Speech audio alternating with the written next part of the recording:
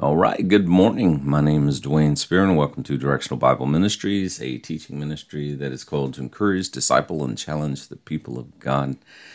Today is October the 13th, and we're continuing to work our way through the book of Acts together. Last time we were together, we got through Acts chapter number 22. We're moving pretty quickly. You remember that in Acts chapter number 21 is when Paul actually arrives in Jerusalem. And of course, it was prophesied by a few folks that it would not go well. And of course, when Paul originally arrived in Jerusalem, things seemed to be all right. He set foot, he met James, he met some of the elders, and he gave an update about what God was doing among the Gentiles. And they, of course, said God was moving also among the Jews. And they informed him that there were some believing Jews that had some questions in regards to what he was teaching to the Jews that were among the Gentiles.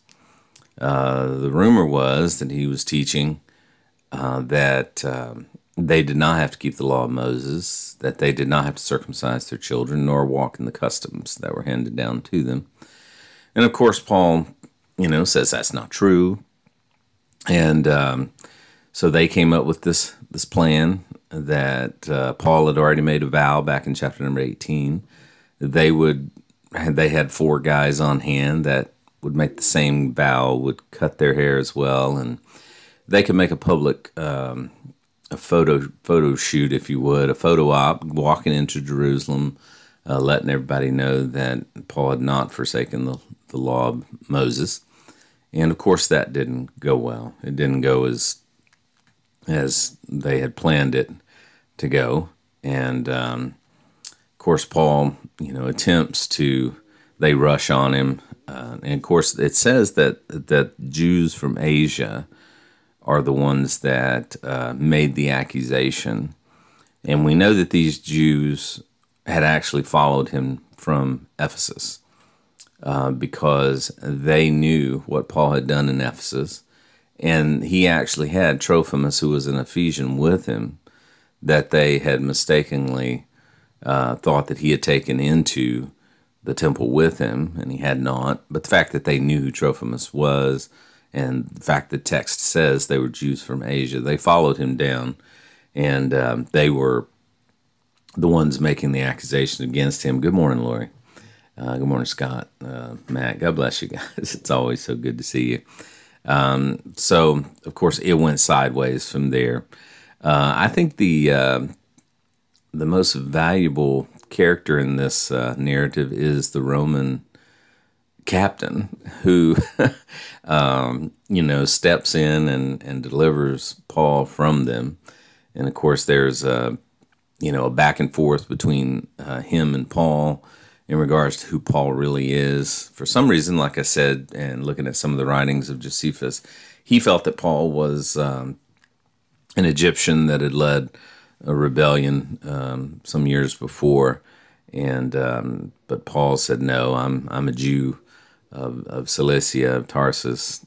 And so then we wrap up chapter number 22, where Paul asked the Roman captain if he could just speak to them, try to talk some sense into them.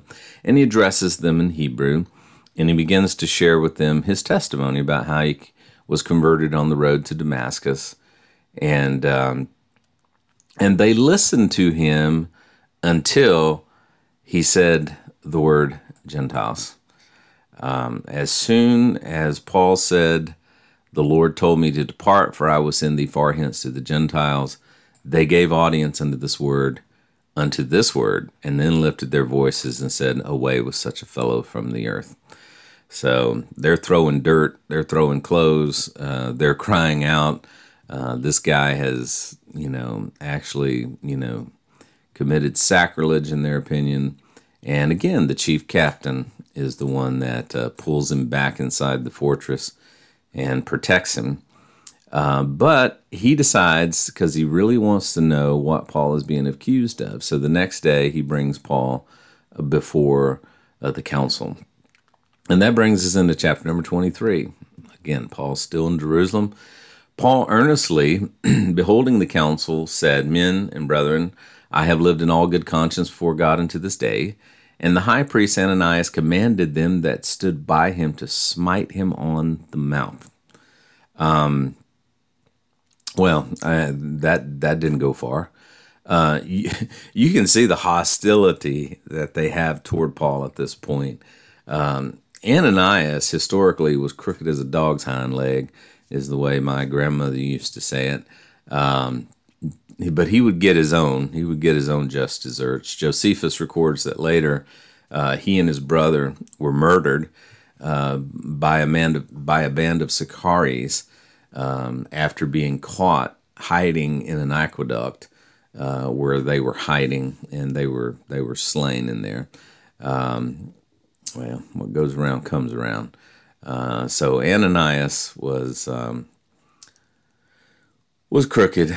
And then in verse 3, then said Paul unto him, God will smite thee, thou whited wall. for saidest thou to judge me after the law, and commandest me to be smitten contrary to the laws. Interestingly, Paul uttered prophetic words at this point, because he says, God will smite thee, you whited wall. For you sit in judgment against me, and you command me to be smitten against the law. And they that stood by said, Revilest thou God's high priest? And then Paul said, I wist not, brethren, that he was the high priest, for it is written, Thou shalt not speak evil of the ruler of thy people. So Paul apologizes, but not because of his word. That is, not because his words were not true. They were true, but because he did not realize who the idiot was. He didn't realize that this was indeed the high priest. And Paul's point seems to be that he was being accused. You're accusing me of disobeying the law, and yet you are disobeying the law. What did he mean by that? Well, they were already condemning him before he even got the words out of his mouth. In Deuteronomy 25, verses 1 through 2, if there be a controversy between men and they come into the judgment, that the judges may judge them, then they shall justify the righteous and condemn the wicked. And it shall be, if the wicked be worthy to be beaten, that the judge shall cause him to lie down and to be beaten before his face, according to his fault, by a certain number. So Paul is saying, you've already passed judgment on me. You're already smiting me in the mouth, and you're not even letting me speak. So you're accusing me of violating the law by condemning me without a fair trial. And of course, they're accusing him of violating the law by speaking evil against one of God's rulers. It seems his apology seems to stem from Exodus 22:28, where it says, "Thou shalt not revile the gods, nor curse the ruler of thy people." And of course, that's exactly what Paul did when he said, "You whited wall, for saidest thou to judge me after the law, and then you command me to be smitten contrary to the law." So Paul is calling out the hypocrisy of the whole situation. To me, Paul's apology also, it's the same thing as, we were actually told this in the military. I served under Bill Clinton. And I can promise you there were Marines, few and far between, that cared for Brother Bill. Nobody liked Bill Clinton because he was forcing things down on the United States military that, of course, Obama took to the farthest extreme later. But we were always told, you respect the office even though you do not respect the man. And Paul was showing respect for the office, I think, when he did apologize. He was showing respect for the office, but clearly he had no respect for the man. Interestingly, in the military, you're not allowed to say Bill Clinton. You're not allowed to say that. You have to say the Honorable Bill Clinton, President Bill Clinton. You can't just say Bill Clinton. Of course, we've lost all respect in our society today. We don't respect the office. We don't respect the man. We don't respect nothing in our society today. But that seems to be what Paul is doing here. He's saying, you're breaking the law by smiting me, as you're accusing me of breaking the law by not respecting the ruler of God's people. So I'm sorry for my part in that. And then notice in verse 6, but when Paul received or perceived that that one part were Sadducees and the other part were Pharisees, he cried out in the council, men and brethren, I am a Pharisee, a son of a Pharisee, and the hope and resurrection of the dead I am called into question. Now, Paul immediately perceived. That word perceived is gnosko, which means Paul had an experiential, intimate knowledge. Why would he have a intimate knowledge, experiential knowledge of this? Because he was a Pharisee. He knew exactly what the Pharisees stood for. He knew exactly what the Pharisees stood against, as he did the Sadducees. So Paul had a gnosko. He had an intimate, experiential knowledge of his audience at this point. So he perceived that his audience was divided, and he was going to take advantage of that. So, and remember that he ran with these guys. He knew these guys very well. I kind of started going down this rabbit trail about the Sadducees and the Pharisees. Of course, you probably, if you've heard me teach for any length of time, the Pharisees wanted everything to be fair, you see, and the Sadducees were Sadducee. And the reason they say that, it's a good little thing. I used to teach my students that the Pharisees and the Sadducees were influential Jewish sects in Israel, very much like our system today. You could almost say that they were the Republicans and the Democrats. The Pharisees would have been the Republicans. Pharisees were constitutionalists, if you will. Pharisees believed in the letter of the Torah. They believed that the Torah was to be obeyed. Matter of fact, they believed that the reason they were where they were and they were under the thumb of the Romans was because they had violated the Torah. And they were so afraid of violating the Torah and continuing to reap God's anger against them that they even wrote other laws that would ensure that they wouldn't continue to violate the law of the Torah. So they were almost the conservatives. They were the conservatives of the day. Their constitution, of course, was the Torah. Forgive me for going down this road, but it's the day in which we live. The Sadducees, on the other hand, they were the leftist elites. They believed the Torah was a good guideline, but they were the edumacated. They were more secular in their views. They embraced Hellenism and Greek culture. And God's flexible, so they were the revisionist, if you will. The Pharisees were members of the middle class, and they were committed to upholding the Mosaic law. On the other hand, the Sadducees, they represented the aristocracy and leaned left in their political and spiritual leanings, and again, they embraced Hellenism. Leaders among the Pharisees were called rabbis, while the Sadducees operated as the priests, and they were predominantly members of the Sanhedrin. Also, what Paul was digging into here is that the Pharisees believed in an afterlife. They believed in heaven. They believed in hell. They believed that man would be judged based upon his adherence to the Torah and his works while on earth. So, therefore, they believed in a resurrection in which a man would stand and give an account for the way that he's lived his life. The Sadducees, on the other hand, did not believe in the resurrection, the afterlife, They didn't believe anything happened after physical death. And that's why they were sad, you see. And Paul knew this, and Paul used it to pull the Pharisees over to his side. Now, there's no doubt that there were many of those men sitting there understood who Paul was. I mean, Paul sat at the feet of Gamaliel, the most popular, famous, teacher of all time. So they knew who Paul was. So Paul was going to take advantage of that, and he was going to put a wedge and divide these two groups. A lot of interesting reading there in regards to the Pharisees and Sadducees.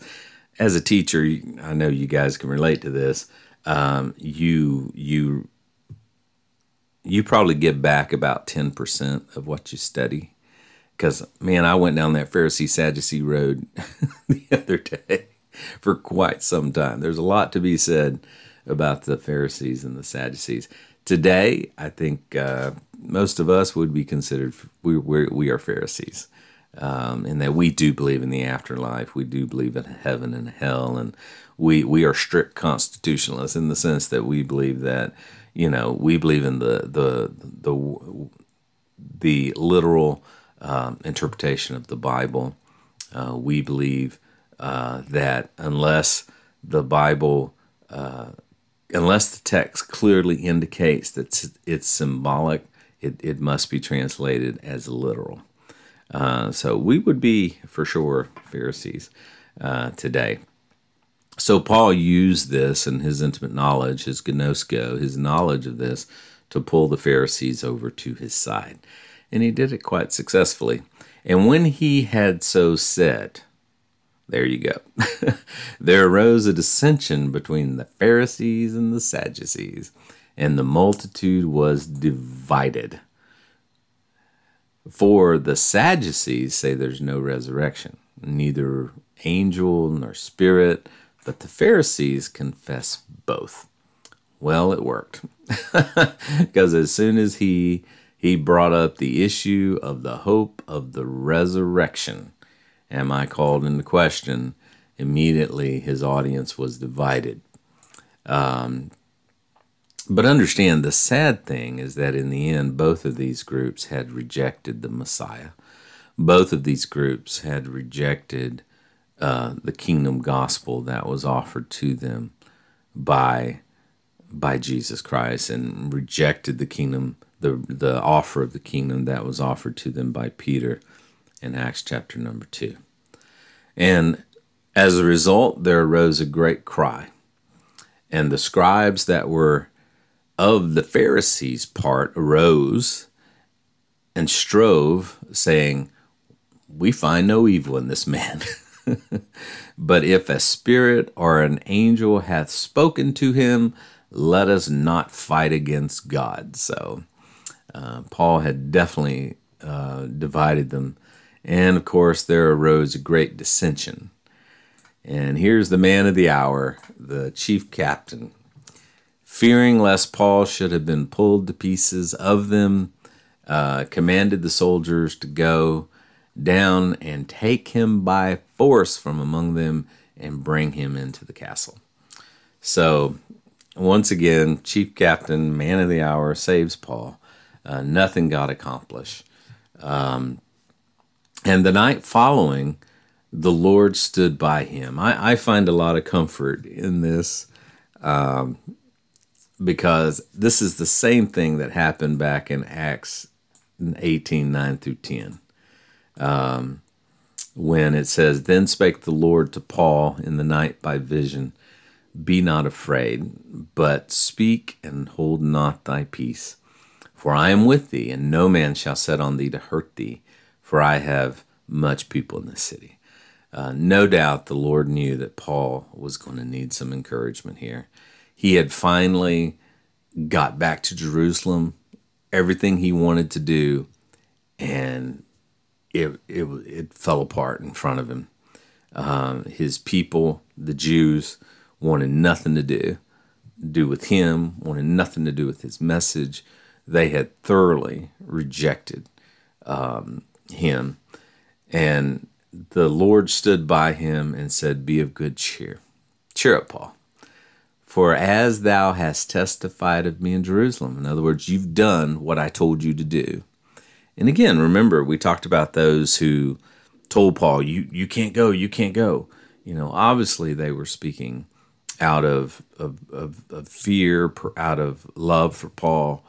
Obviously, God wanted Paul to go to Jerusalem. He wanted the Jews to have one last opportunity. So must thou bear witness also of me in Rome. So the Lord steps in. He encourages Paul to keep plugging away because he still needs to go to Rome. And of course, in Rome, that was the seat of Gentile power, Gentile authority, and Paul was the apostle to the Gentiles. And I find it interesting that the very next book is Romans, Acts, Romans. From Acts, in Acts 28, Paul has arrived in Rome, and that makes the book of Romans so important. It makes the book of Acts so important. We would not understand Romans if it was not for Acts. We would not understand Romans if we did not understand that the gospel of the kingdom had been thoroughly rejected by the nation. And realizing that Acts is a transitional book, that Acts is showing how that gospel was rejected and how Paul ended up in Rome in the first place. Acts is the pivot point in the New Testament. Acts is the segue between the gospel of the kingdom and the gospel of grace. Acts to me now, if you would have asked me 5 years ago, I'd have said the book of Revelation, but you can't understand the book of Revelation if you don't understand what God is doing in the book of Acts. You can't understand any of the books in the New Testament if you don't understand what God is doing in the book of Acts.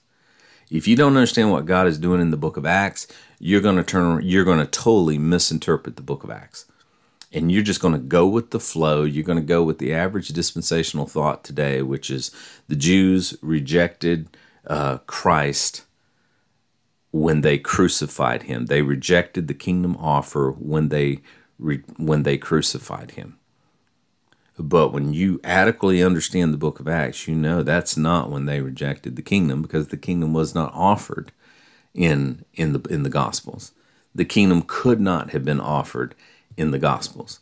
The kingdom could not have been offered until after the death, the burial, and the resurrection. So the kingdom had to have been offered by Peter.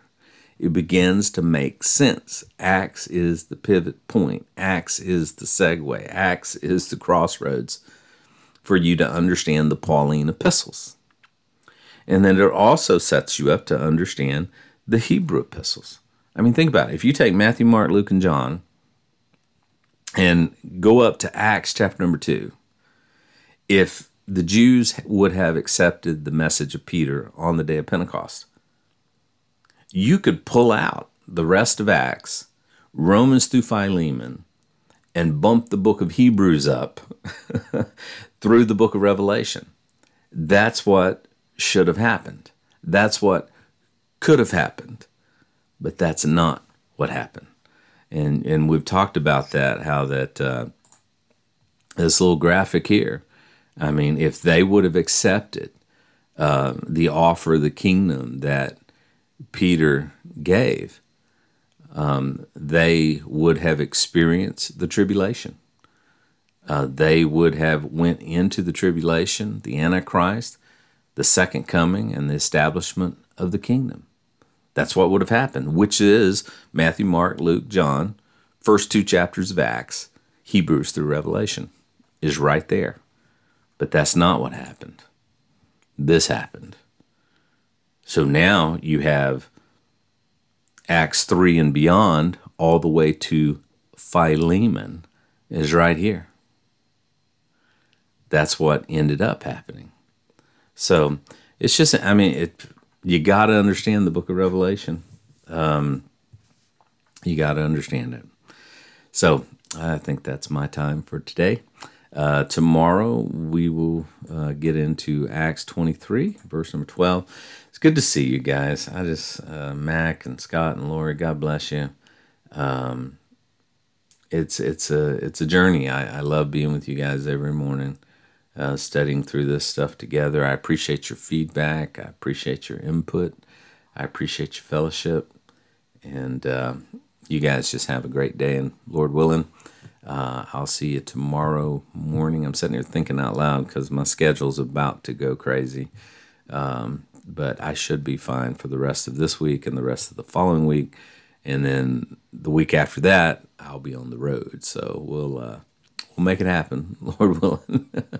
It may be a little different. The backgrounds may be a little unique, but we'll keep trying to make this happen every morning at 6:30. So God bless you guys. Hope you have a great day.